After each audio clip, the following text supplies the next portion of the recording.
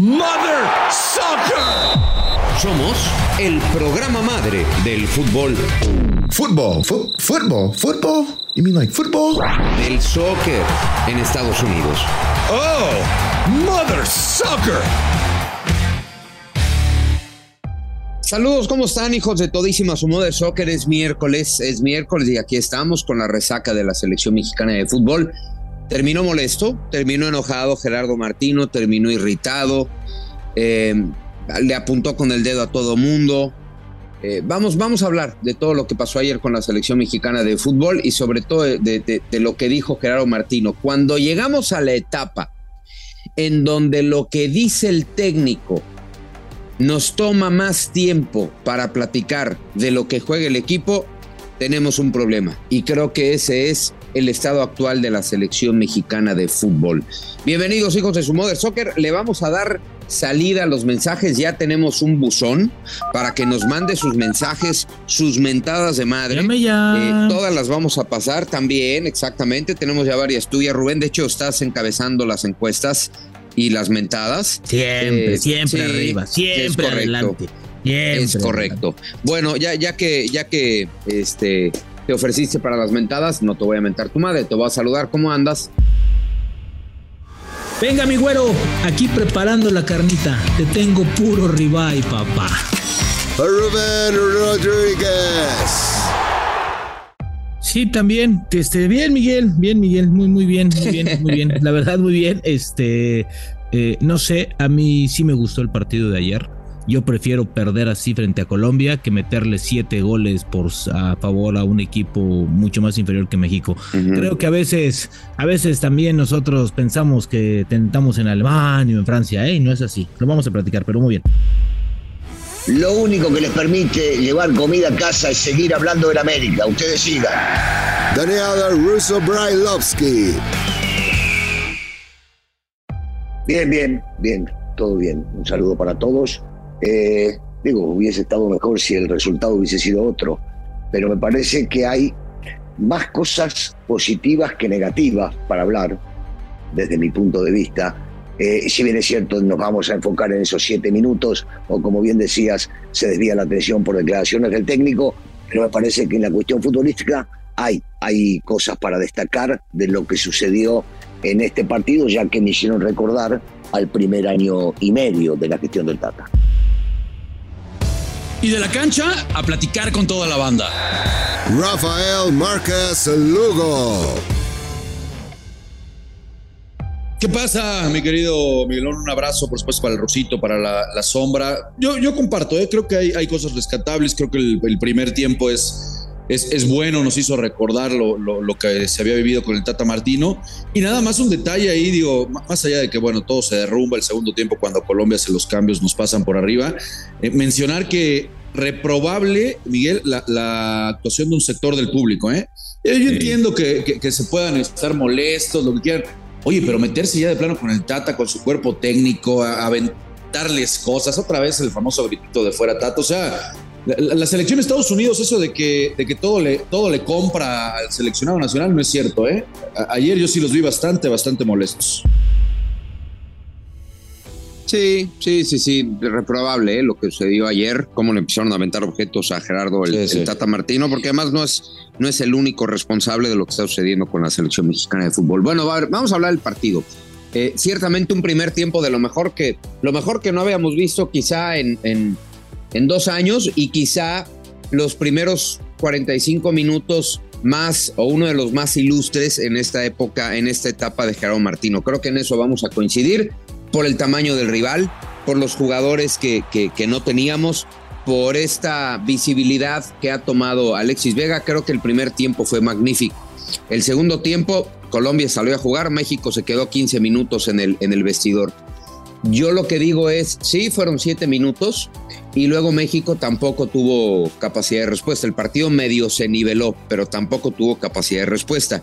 Y volvemos a lo mismo que hablamos aquí hace 15 días cuando hablábamos del Guadalajara. Decimos, es que Ricardo Cadena habló de 25 minutos y nosotros vamos a hablar de 45 de la selección, ¿o cómo le vamos a hacer? O sea, ¿por qué no podemos jugar partidos de 90 minutos? No digo brillantes, no digo pasándole por encima a Colombia, porque es un buen equipo a pesar de no estar en el Mundial, pero no podemos hablar de equipos que juegan la mitad de un partido. No, primero Miguel, y creo que Rafa y el Rusito no me van a dejar mentir, Colombia no es un buen equipo, es un gran equipo, ¿eh? Colombia tiene una generación muy buena. Y yo hoy sí estoy de acuerdo en la mayoría de lo que dijo Martino. Me parece que la jerarquía termina por imponerse.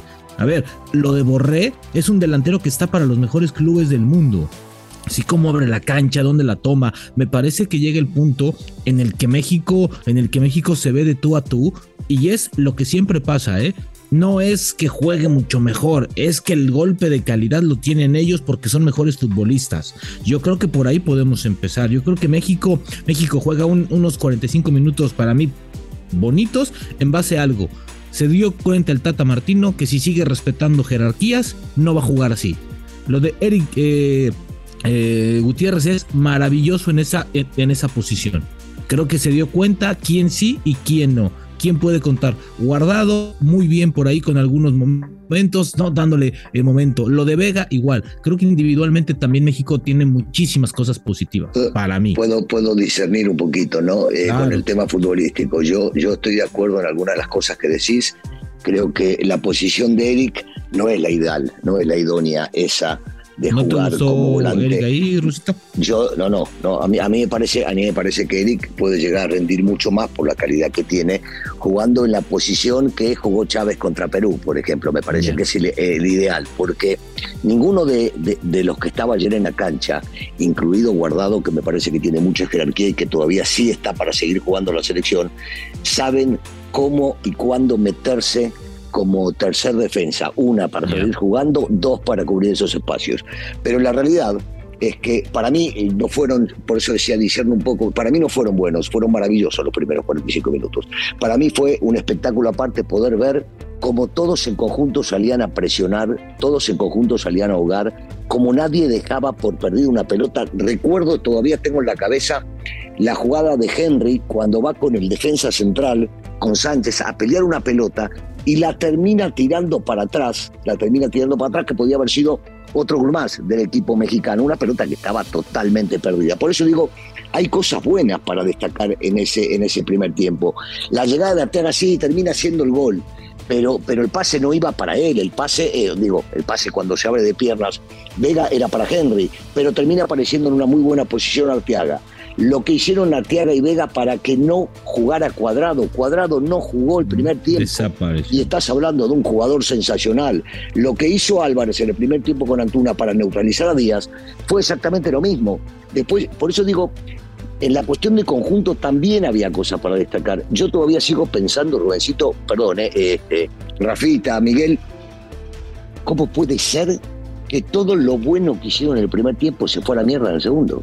Eso es lo que no entiendo. ¿Por qué? Porque el técnico no hizo cambios y vos decís, bueno, tuvo que hacer cambios, tuvo que probar jugadores y entonces hasta que se acomodaban. No, eran los mismos. Y lo que terminó ganando es el técnico Néstor Lorenzo por los cambios que él hizo y se atrevió a sacar de la cancha a tipos pesados como James y Falcao. Porque el ingreso de Carrascal fue algo maravilloso, el jugador de River lo que hizo, porque coincido con lo que decís, Santos Borré, que está en otro nivel. Pero ¿quién conocía? Díganme la verdad, ¿quién conocía a Sinesteria? ¿Quién lo conocía?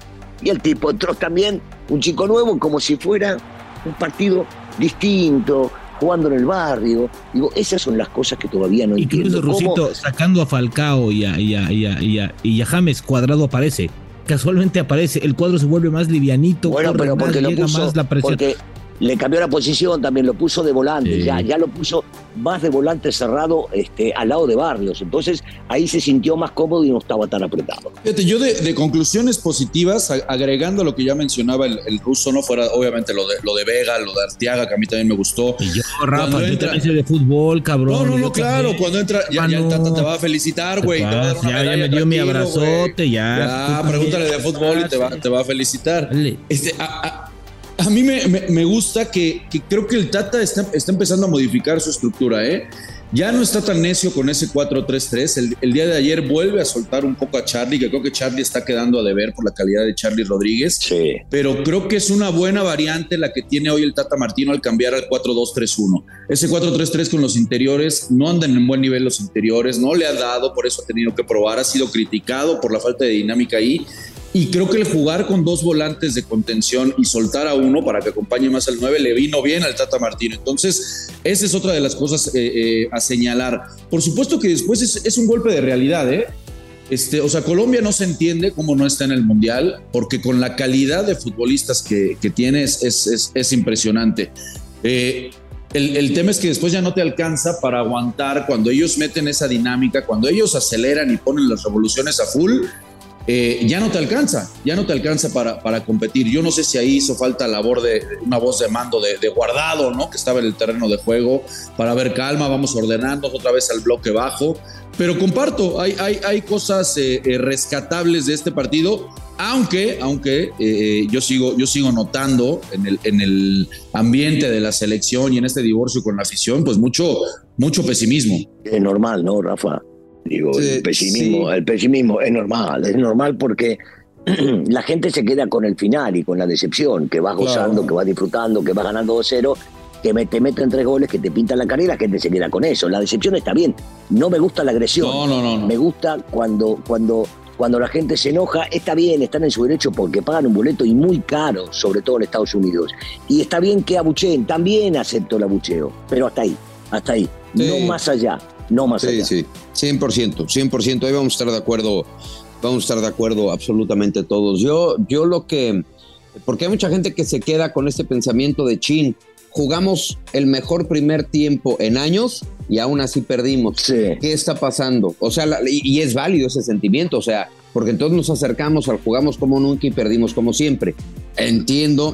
O te van a decir el partido se juega en 90 minutos. Sí, es cierto. Sí. Es cierto que se juega 90 minutos, pero este partido no te da puntos.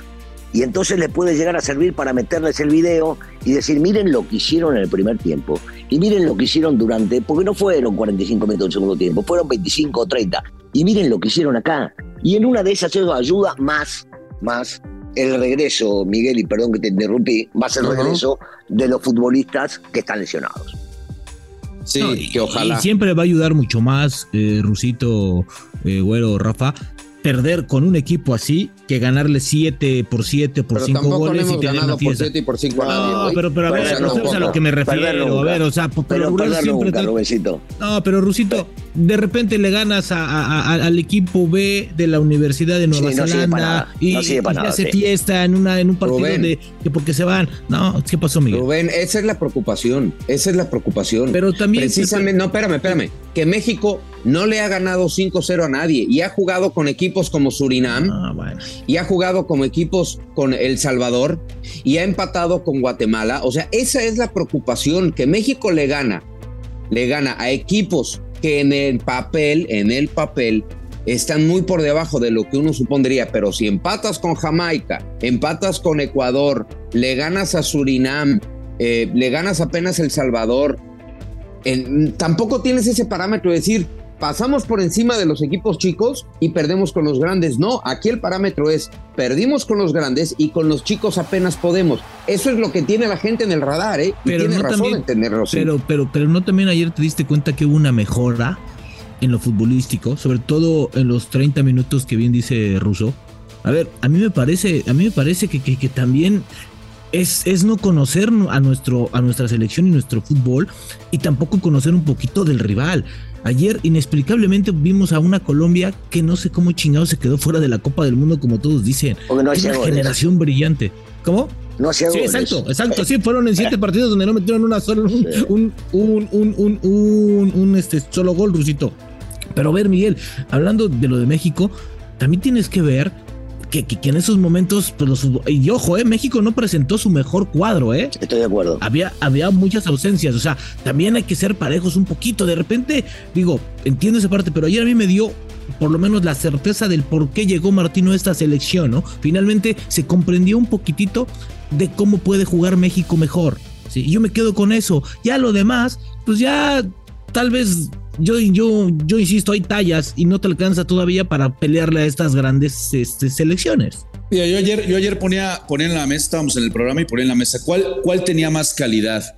Y ahí ya no se fueron con todo. La selección de Rusia, que para mí esa selección llega ya con una generación en donde tenía que consolidar varios mundiales, llegaban ya varios a jugar su último mundial y era la última oportunidad realmente para esa grandísima generación.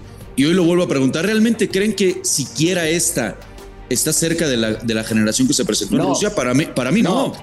No, por supuesto que te no. Lo digo sin pensar. No, de ninguna manera. No. Entonces, de repente también estamos esperando otra cosa. Yo entiendo que el Tata Martino ya llega desgastado, ya llega sin mucha credibilidad, todo el entorno es muy, muy bromoso, ¿sí? De esta generación, Rafa, que dices, y la generación de Rusia, ¿quién no está y por qué no está? Más allá de sabemos lo de Rafa Márquez. No, claro, no, lo de Vela y Chícharo, eso lo sabemos por completo, ¿no? Pudieron estar, o sea, claro. No estoy diciendo que es responsabilidad del ruso, del Tata, pero no, claro. Los que están ahí pudieron haber estado, o sea, siguen jugando, no es que se retiraron 5. No, totalmente. No, sí, estoy de acuerdo, Miguel, estoy de acuerdo. Ayer era la labor del Tata de convencerlos o lo que sea. El tema en el análisis es que yo sí creo que lo que vimos ayer en los primeros 45 minutos es y lo digo con todo respeto, es a lo que nos tenemos que abrazar y amarrar, porque después nuestro techo no hay que pensar ni hay que mentirle a la gente que es mucho más alto, ¿eh? Si vieron ayer a Polonia, si vimos lo que pasó también con el equipo de Arabia jugando con Estados Unidos, o sea, no va a ser para nada un flanecito, ¿eh? No, el grupo no va a ser un flan, estoy de acuerdo, y cuando vos ves a los rivales, decís, bueno, tampoco son rivales de mucha jerarquía, pero te van a pelear, porque por los últimos partidos que ha jugado México, vos decís, bueno, tampoco está muy por arriba de estas elecciones. Entonces, la pelea va a existir. Lo que pasa es que seguís teniendo gente, y yo menciono futbolistas, ¿no? Porque gente como Araujo, Moreno, Ochoa o Guardado, que estuvieron en la cancha en esos 7 u 8 minutos, ninguno de ellos pegó una puteada, paró la pelota o se tiró al piso a hacer tiempo. Sí. Ninguno de ellos. ¿Entendés? Yo lo que digo es, a ver, sí, hablemos del fair play, lo que sea, a mí me importa un carajo el fair play, yo quiero ganar, yo quiero jugar bien. Y si el rival me está pasando por arriba, no le pego una plancha en la cara, no voy a ser tan estúpido de pegarle un codazo y reventarlo y que me echen, no, pero haces algo para frenar lo que está pasando, eso ya no viene de la banca. Me tocó jugar y me tocó estar afuera en la banca, no puede venir de la banca, y si viene de la banca, quiere decir que estamos mal. Sí. Quiere decir que los que jugamos y los que estamos en la cancha no entendemos y no leemos situaciones del partido. Fíjate, aquí está la alineación de México-Alemania. Sí. Estaba Ochoa, Gallardo, Moreno, está Ayala porque no estuvo Araujo y sabemos por qué no estuvo, porque seguramente hubiera estado ahí. Estaba Salcedo, Guardado, Herrera, Lozano, Vela, Layún, Chicharito. Es decir, los que no están, Salcedo peleado con él, Layún peleado con él, Chicharito peleado con él y Carlos Vela porque dijo que no. Si esto no hubiera sucedido... Perdona que te interrumpa, Miguelito. Los 3 que mencionaste, yo no diría peleado con él.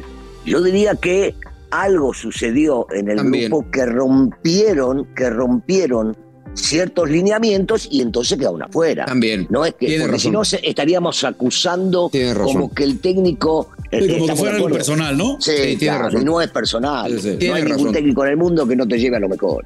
100%. Pero bueno, hablamos de los que estaban en ese partido, salvo el caso de Layún, ¿no? Que sí ha tenido un cambio dramático, y hasta el de Salcedo, ¿eh? Salcedo también ha venido a la baja, futbolísticamente hablando. Sí. Pero salvo esos dos, pues estamos hablando prácticamente de el mismo equipo. Gallardo es el que más convocatorias tiene con Gerardo Martino. Entonces, no es que la generación haya cambiado por producción. No, creo que incluso la generación hasta cierto punto ha mejorado, con el caso de Edson Álvarez y algunos otros que pueden añadir. Pero bueno, en fin. Pero también creo que muchas veces nosotros estamos en la ilusión o con la creencia de que hay un equipo que la realidad nos dice que no hay. O sea, la realidad nos dice, este es tu equipo, y nosotros seguimos pensando que este equipo nos puede dar para más y apuntamos al técnico inmediatamente después. Oigan, ¿quieren que tiene su responsabilidad, eso es lógico, sí. Tiene su responsabilidad, no podemos quitársela. Pero y Rafita me conoce hace muchísimo tiempo, y Rubén también, Miguel. No podemos siempre salvar al futbolista. Hay responsabilidades que debe tomar en la cancha y que debe decidir solo. Hay que tener huevos a veces para agarrar y llevarle la contra al técnico y demostrarle, mira, hice esto que no me lo pediste y salió bien. Y que venga el técnico y te diga, ¿sabes qué? Te felicito. Oigan, les pregunto así rápido a bote pronto para mandar este audio. Russo, ¿te pareció que Henry Martín jugó bien? No, bueno, no. Yo sigo sosteniendo, Henry y Jiménez, yo sigo sosteniendo que el 9 lo quiero para hacer goles o para dar pase de gol y que esté siempre ahí. Pero con la salvedad, paréntesis, perdóname que me extienda, no le llegan pelotas. Si al 9 no le generan, no puede hacer goles. Ok. ¿Rafa? Sí, no, a mí sí me gustó lo de Henry. Sí me gustó y sigo sosteniendo que va a ser el titular si no se recuperan los otros dos, pero es que el 9 se muere de hambre, el 9 de esta selección, mi querido Miguel. ¿Tú, Rubén? Claro, creo que en cuestión de cómo Martino busca la función del 9, Henry lo cumple muy bien, ¿no? Participa, se asocia, genera espacios. Me parece que bien, independientemente de que pues no le llegan tantas pelotas como él quisiera, pero lo hace muy bien. Para mí Henry también. Henry, Santiago. Tanta no, ninguna, bueno, Rubén. Ninguna. ¿Qué tanta? No tiene una opción de gol, no me jodas. Ustedes me hablan de que sí, el funcionamiento y lo que quiere y lo que hace y lo que le pide el técnico, pero el 9 tiene que meterla adentro, hermano. El 9 tiene que generar jugada de gol. Bueno, yo no conozco. Y yo lo quiero a Santiago y lo quiero a Henry, a los dos. Porque uno me está haciendo deleitar todos los fines de semana en el América y el otro porque tiene un crecimiento impresionante y porque es el hijo de un amigo. Pero quiero goles. El 9 que la meta adentro, hermano. Mira, vamos a escuchar lo que dijo Gerardo Martino sobre la actuación de Henry Martín y también sobre este concepto que entiendo, nos dice, tenemos falso del centro delantero. Henry tuvo un muy buen partido. El primer tiempo de Henry fue muy bueno. Lo que pasa es que ustedes están obstinados en emparentar el accionar de un número 9 con el gol. Yo estoy seguro que si hoy Henry hubiera hecho 2 goles empujando la pelota en la raya del arco, sin arquero, y no hubiera tocado ninguna pelota, ustedes dirían que encontramos el número 9. Y lo que hay que ver es cómo jugó Henry durante todo ese tiempo. A ver, mi primer diagnóstico. Ok. A ver, rápido. No me dejan hablar en casa. No, rápido. Para mí, y a lo mejor es un concepto muy vago, no conozco y no he conocido y dudo en conocer un centro delantero que no haga goles y sea figura. En el mundo, no lo conozco. Todavía no lo conozco. Punto número 1. Punto número 2. Si tu centro delantero no está para hacer goles, tenemos un problema. Y punto número 3. Si tu equipo no hace que tu centro delantero tenga opciones, tenemos otro problema. Venga, Rusito. No, bueno, yo sigo sosteniendo, podrán decirme que es una idea antigua, que soy viejo y lo que sea, pero sí estoy de acuerdo en una parte que el futbolista 9 tiene que jugar para equipo y que muchas veces tiene que no ser egoísta para brindarle la oportunidad si tiene un compañero mejor colocado y dársela para que él pueda llegar a definir. Pero no estoy de acuerdo con el concepto de la medición del 9 como lo dice en este caso, porque yo digo, el 9 siempre, históricamente, desde ahora y para siempre, va a tener que ser un tipo que haga goles. A ver, Lewandowski puede jugar bien, pero si no hace goles, no sería Lewandowski y no estaríamos hablando de él. Claro. Benzema es un tipo integral, juega al fútbol, es maravilloso lo que hace en la cancha, pero hace goles. Uh-huh. Entonces, Mbappé hace goles y juega al fútbol de una manera excepcional. Haaland hace goles, Kane hace goles. Bueno, Ronaldo no juega centro delantero, sino que juega para el costado. Darwin Núñez, este nuevo chico de Liverpool, hace goles. Suárez hace goles. Y si querés, vamos a la historia y a la prehistoria de mi época. Y te voy a enseñar a los 9 que son grandes futbolistas, que juegan para el equipo, y esto te lo mencioné, pero hacen goles. Entonces sí, claro que le tenemos que agregar esa semillita para decir, y si no la mete no es lo mismo, hermano. Y si no, preguntarle acá a un 9 que tenemos, y este 9 también estuvo en la selección. Rafa, sin goles, ¿vivías por más que vos eras un tipo que jugaba bien? No, para nada. Yo entiendo la declaración del Tata, ¿no? Y ahí todo mundo van a decirte, bueno, Francia salió campeona del mundo con un Giroud jugando de poste. Que no hizo goles. Que no hizo gol. Está bien, es Francia y tenías al lado a Mbappé, a Griezmann. Bueno, es diferente. O sea, el delantero vive de hacer goles. Esa es una realidad. Ahora, en el análisis, yo creo que Henry cumple. Sí. En donde no cumple la selección en la generación. Claro. En la generación es en donde la selección tiene un déficit ahí todavía. En la gente que está de medio campo, por eso mencionamos tanto ese medio campo de 3 volantes, los que van por afuera no están generando lo que le deben de generar, tirarle centros al centro delantero. Es una posición muy jodida ¿Sabe por qué? Jugar en ¿Sabe por qué, Rafita? Porque sí. La realidad es que ni Jiménez, que es el delantero titular de esta selección, hacía goles, los últimos goles fueron todos de penal. Todos. Y entonces yo no le pego a Henry y a Jiménez, al contrario, me parecen, y al Chaquito, me parecen grandes futbolistas, y me parece que Henry cumplió en la cancha el día de ayer, estoy de acuerdo. Lo que digo es que el 9 vive de goles. Totalmente. Vos por más, entonces tenés que buscar del por qué no está haciendo mis 9 goles. Y no es culpa de Martino, es culpa que el futbolista no le está generando. Por eso siempre estamos hablando, y si no juega Jiménez, ¿quién va a jugar? Bueno, Henry está en mejor momento, está haciendo goles en el América, el Chaquito está haciendo goles allá. No mencionamos otro, porque estamos hablando de los que hacen goles. Sí. No está mencionando jugar con un falso 9. Está mencionando y seguimos hablando de los 9. Oye, vamos a una pausa y regresamos rápido aquí a Modern Soccer. No se muevan, hijos. Bueno, aquí estamos de regreso. Sí, la crítica no es sobre Henry Martín. Ojo, yo creo que todos estamos en esa, ¿no, Rubén? Aquí mi conflicto es con el concepto. Para mí no puede existir un centro delantero que no hace goles, punto. Y lo de Giroud es la excepción que marca la regla, y ya mencionamos a la tremenda calidad de jugadores que tenía alrededor. Claro, o sea, claro. No es parámetro eso. Pero, si no, pregúntale a Guardiola, que es fuerza 9 y ahora con 9. Exacto. Pero creo que también la declaración de Martino no va en ese sentido, ¿eh? O sea, yo digo, tampoco se trata de defenderlo ni tampoco de ponerlo contra pared. Yo creo que él simplemente está justificando a veces el análisis que se tiene, ¿no? Si mete 2 goles o 3 goles pegado a la raya, sí, es el del mejor. buen accionar hablas, del buen accionar, sí. Y si no lo hace bien, no, pero tiene participación, pues cumple con ciertos momentos. Yo creo que tenemos que quedarnos con unos muy buenos primeros minutos y después ver cómo fluye esto de cara a unos partidos en donde probablemente tampoco veamos lo que será México en la Copa del Mundo por la falta de jugadores, ¿no? Y los lesionados. Entonces, a mí me parece... Sí, Rusito. No, solamente quería agregar que así todo vimos ayer que Colombia, tanto en el primer tiempo como en el segundo tiempo, tuvo mayor posesión del balón. Escucha bien, con un brillante primer tiempo de México que no dejó jugar a Colombia. Colombia tuvo más la pelota que México. ¿Cómo se explica eso?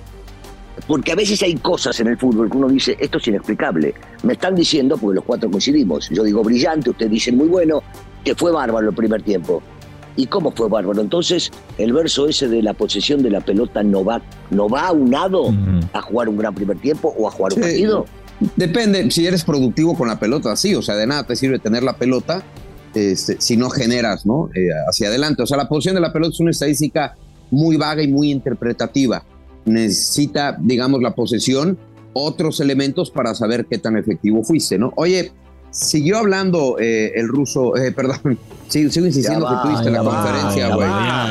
Escucha, la primera, sigo insistiendo. Es que me gustaría que él diera la conferencia, carajo, punto, ya, listo. Bueno, ahí sí te divertís. Gracias, lo que pasa, ahí te vas a divertir. Era muy malo como técnico, pero en las conferencias se divertían todos. Obviamente, y me consta, yo lo tuve en el América.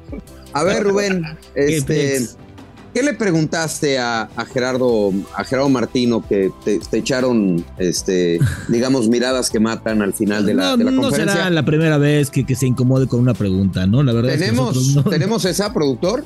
¿Sí la tenemos? Ah, mira, escúchalo. A ver. Está claro que en el fútbol hay cañas, ¿no?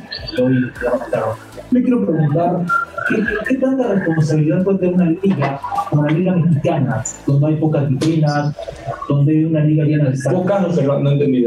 Ajá, o sea, la Liga Mexicana tiene pocas vitrinas. Vitrina es como pocos reflectores, pocos lugares para desarrollarse, para competir. Un torneo muy local, el fútbol mexicano desde el punto de vista tiene 15, 20 años estancado. Sigue siendo lo mismo, errores individuales. El anterior técnico decía que los problemas del fútbol mexicano no pasaban por los pies, sino por también la presión, no es así.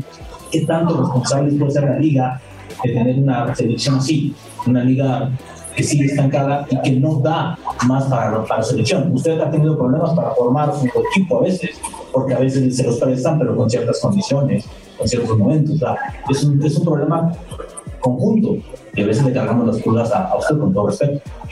No, es que a mí no, yo no evado la responsabilidad que me toca, ¿no? Pero, bueno, probablemente yo obviamente no voy a hacer un análisis de lo que pienso, pero a lo mejor esto que vos estás diciendo es un punto de partida y una invitación para que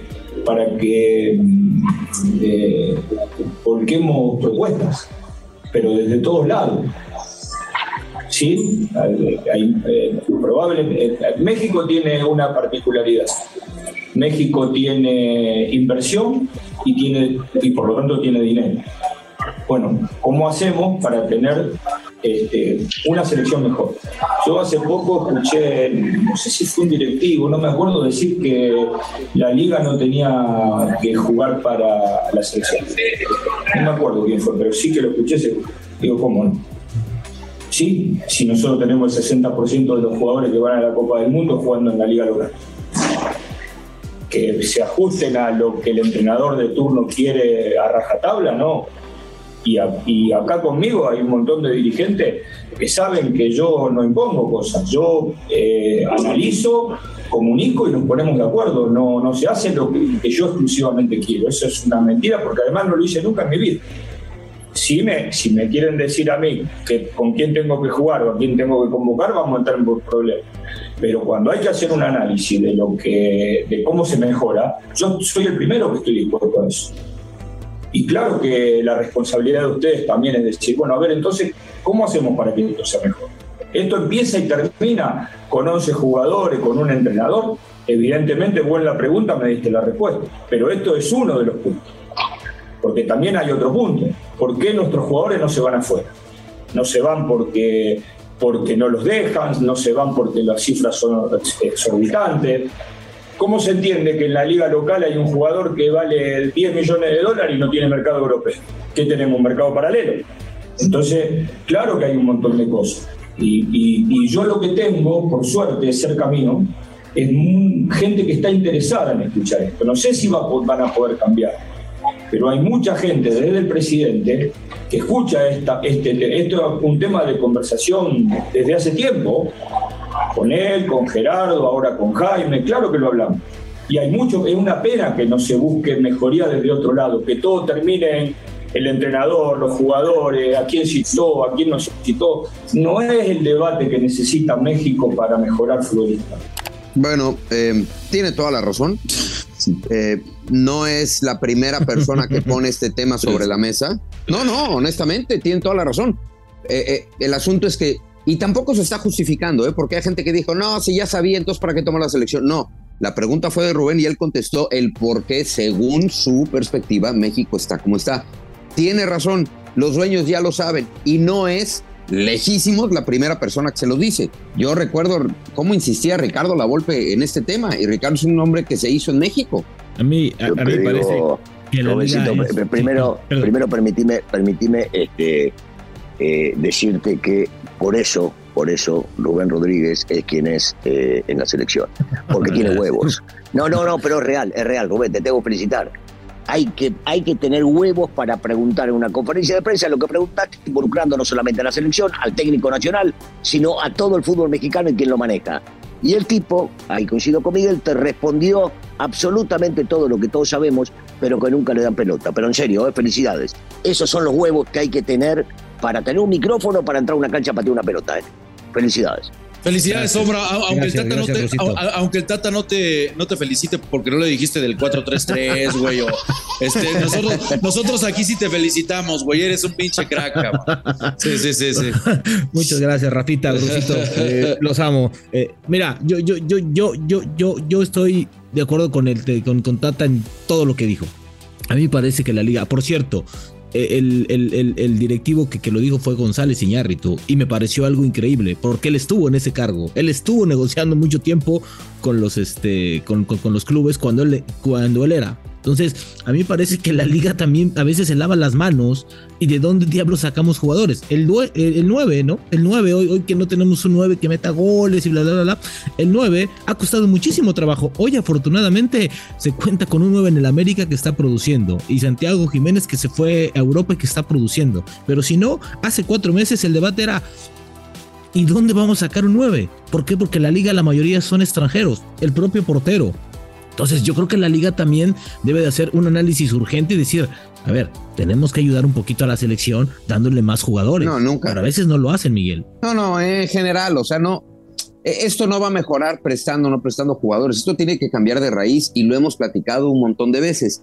Pero en lugar de que vaya mejorando, va empeorando. Punto. Así de fácil. La situación de la Liga MX va empeorando. Sí, cuando tocás fondo, que fue antes del Mundial de Brasil, que más fondo no podés tocar porque estabas casi afuera, dijimos, bueno, este es el momento donde se van a sentar los dueños de la pelota y van a decir, bueno, tenemos que cambiar porque no podemos sufrir de esta manera. Después se calificó porque jugaste contra un equipo amateur. Pero si en ese momento que tocaste fondo no cambiaron las cosas, no van a cambiar nunca. Pero sí cambiaron, Russo, sí cambiaron, quitaron el descenso. Se empezaron a proteger entre ellos su negocio. Claro que ha cambiado. Sí, somos bien güeyes nosotros. Es que no entendemos los cambios que hicieron. Por supuesto. Claro, qué pedazo de boludo que soy. Tenés razón. Por favor. Hombre, de que le están buscando. Y de hecho, tan le están buscando y han encontrado. Y lo que han encontrado es una devaluación en términos obviamente económicos, de los cuales nos va a contar Iván Pérez en Negocio Redondo. ¿Cómo estás, Iván? Negocio Redondo.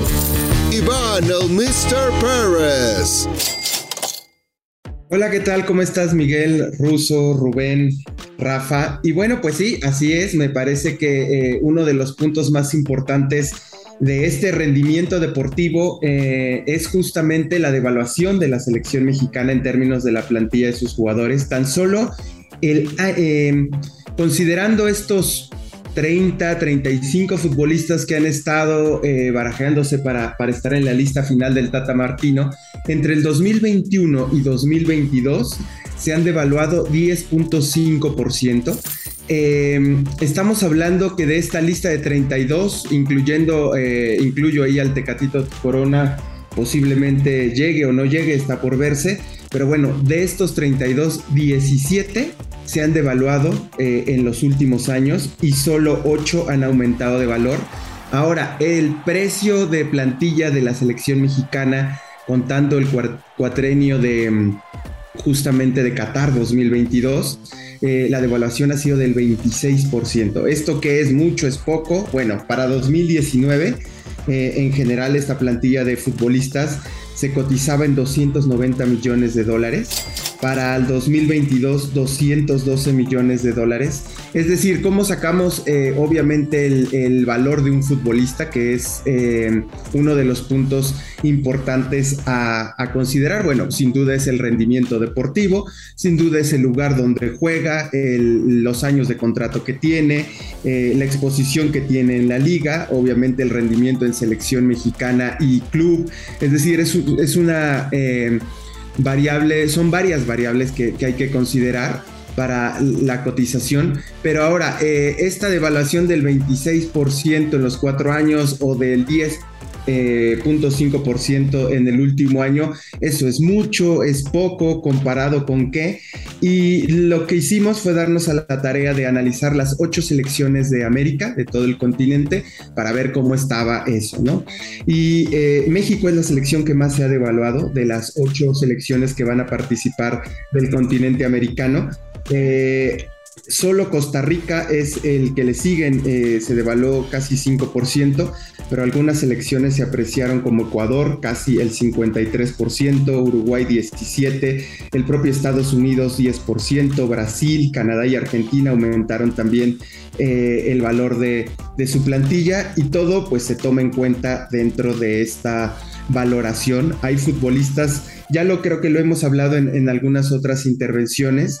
El caso, por ejemplo, que fue un tema de salud, sin duda, de Raúl Jiménez, que pasó de costar casi $50 millones ahora a 14, o Orbelín Pineda, que llegó a España la temporada pasada como uno de las figuras de la Liga MX, de casi 9 millones a 3. El caso del capitán Héctor Herrera, que salió del Atlético, que ahora solo vale 3 millones, o digamos, fichaje que se hablaba muchísimo de lo que podía dar Lainez en Europa, pues pasó de 15 millones a solo 3 millones. Un poquito para contextualizar esta charla que están teniendo de la selección mexicana, y decir que también eso ha afectado en términos económicos, y sí comentar que si más del 53% de una plantilla se ha devaluado, pues también es señal de algo. Claro, hombre. Es que repito, o sea, hay muchas señales en el camino muy claras que vemos todos, pero que el directivo no está dispuesto a ver, hombre, y está dispuesto a asumir lo que le toque porque sabe que el negocio, entrando a la Copa del Mundo, calificando, pues ya está, ¿no? O sea, eso es lo que hay. Sí, totalmente. Sí, pero podría haber un poquito más, ¿no? Podrían pensar en un poquito más y no solamente. Claro, yo creo que podrían pensar a largo plazo, que es algo. Claro. Es como nuestro sistema de liga, ¿no? Es a corto plazo, y cuando piensas así, pues bueno, te saldrá un buen negocio a corto plazo, pero bueno, para fundamentar una industria a largo plazo y que puedas obtener más ingresos financieros, pues hay que pensar y hay que planear. Pero Iván, te pregunto, todos estos, los dueños de la pelota, hablo de los dueños, no de los directivos, son gente experimentada, empresarios de gran nivel y que hicieron mucha lana. Nosotros, ¿cómo hacemos como para comprender lo que se hace si son gente de tanta lana y empresarios tan fuertes que no piensen en el largo plazo? ¿Por qué?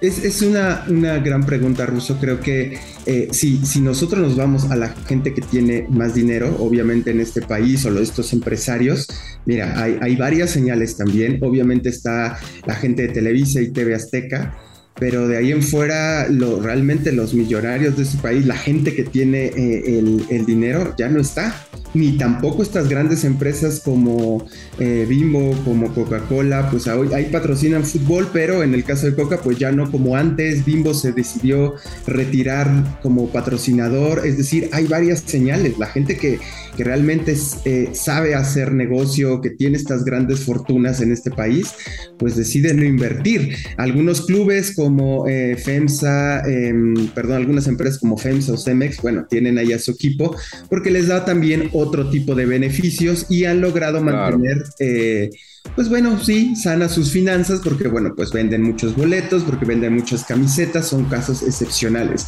pero realmente los empresarios que tienen dinero en este país, y el ejemplo más claro, Carlos Slim, pues ya no está invirtiendo en el fútbol mexicano dentro de un equipo, invierte como patrocinador, lo cual pues es otro beneficio, pero esa es una gran señal de que pues las cosas también, ahí está pasando algo, porque los grandes capitales de este país no están ahí. Se ha quejado inclusive Mikel Arreola que pues es que no hay quien quiere invertir, ¿no? Y ahí está, un ejemplo es la forma. Los espantan, mi querido Iván, los espantan, ¿no? Espantaron a varias carteras gorditas, ¿no? O no los dejan entrar, Rubén, ¿no? Además, exacto, y si los dejan entrar con ciertas cosas, ¿no? Y luego lo comienzan los grupitos, ¿no? Y se asoman y se ven el cochinero y mejor se salen, Rubén. Sí, estoy de acuerdo contigo. Por favor. Estoy de acuerdo contigo. Pero yo creo que, como dice Iván, esto no va a cambiar hasta que no dejen de ganar, así sea poquito. El día que les toque en el bolsillo, ahí sí va a haber una revolución monumental. Totalmente. Sí,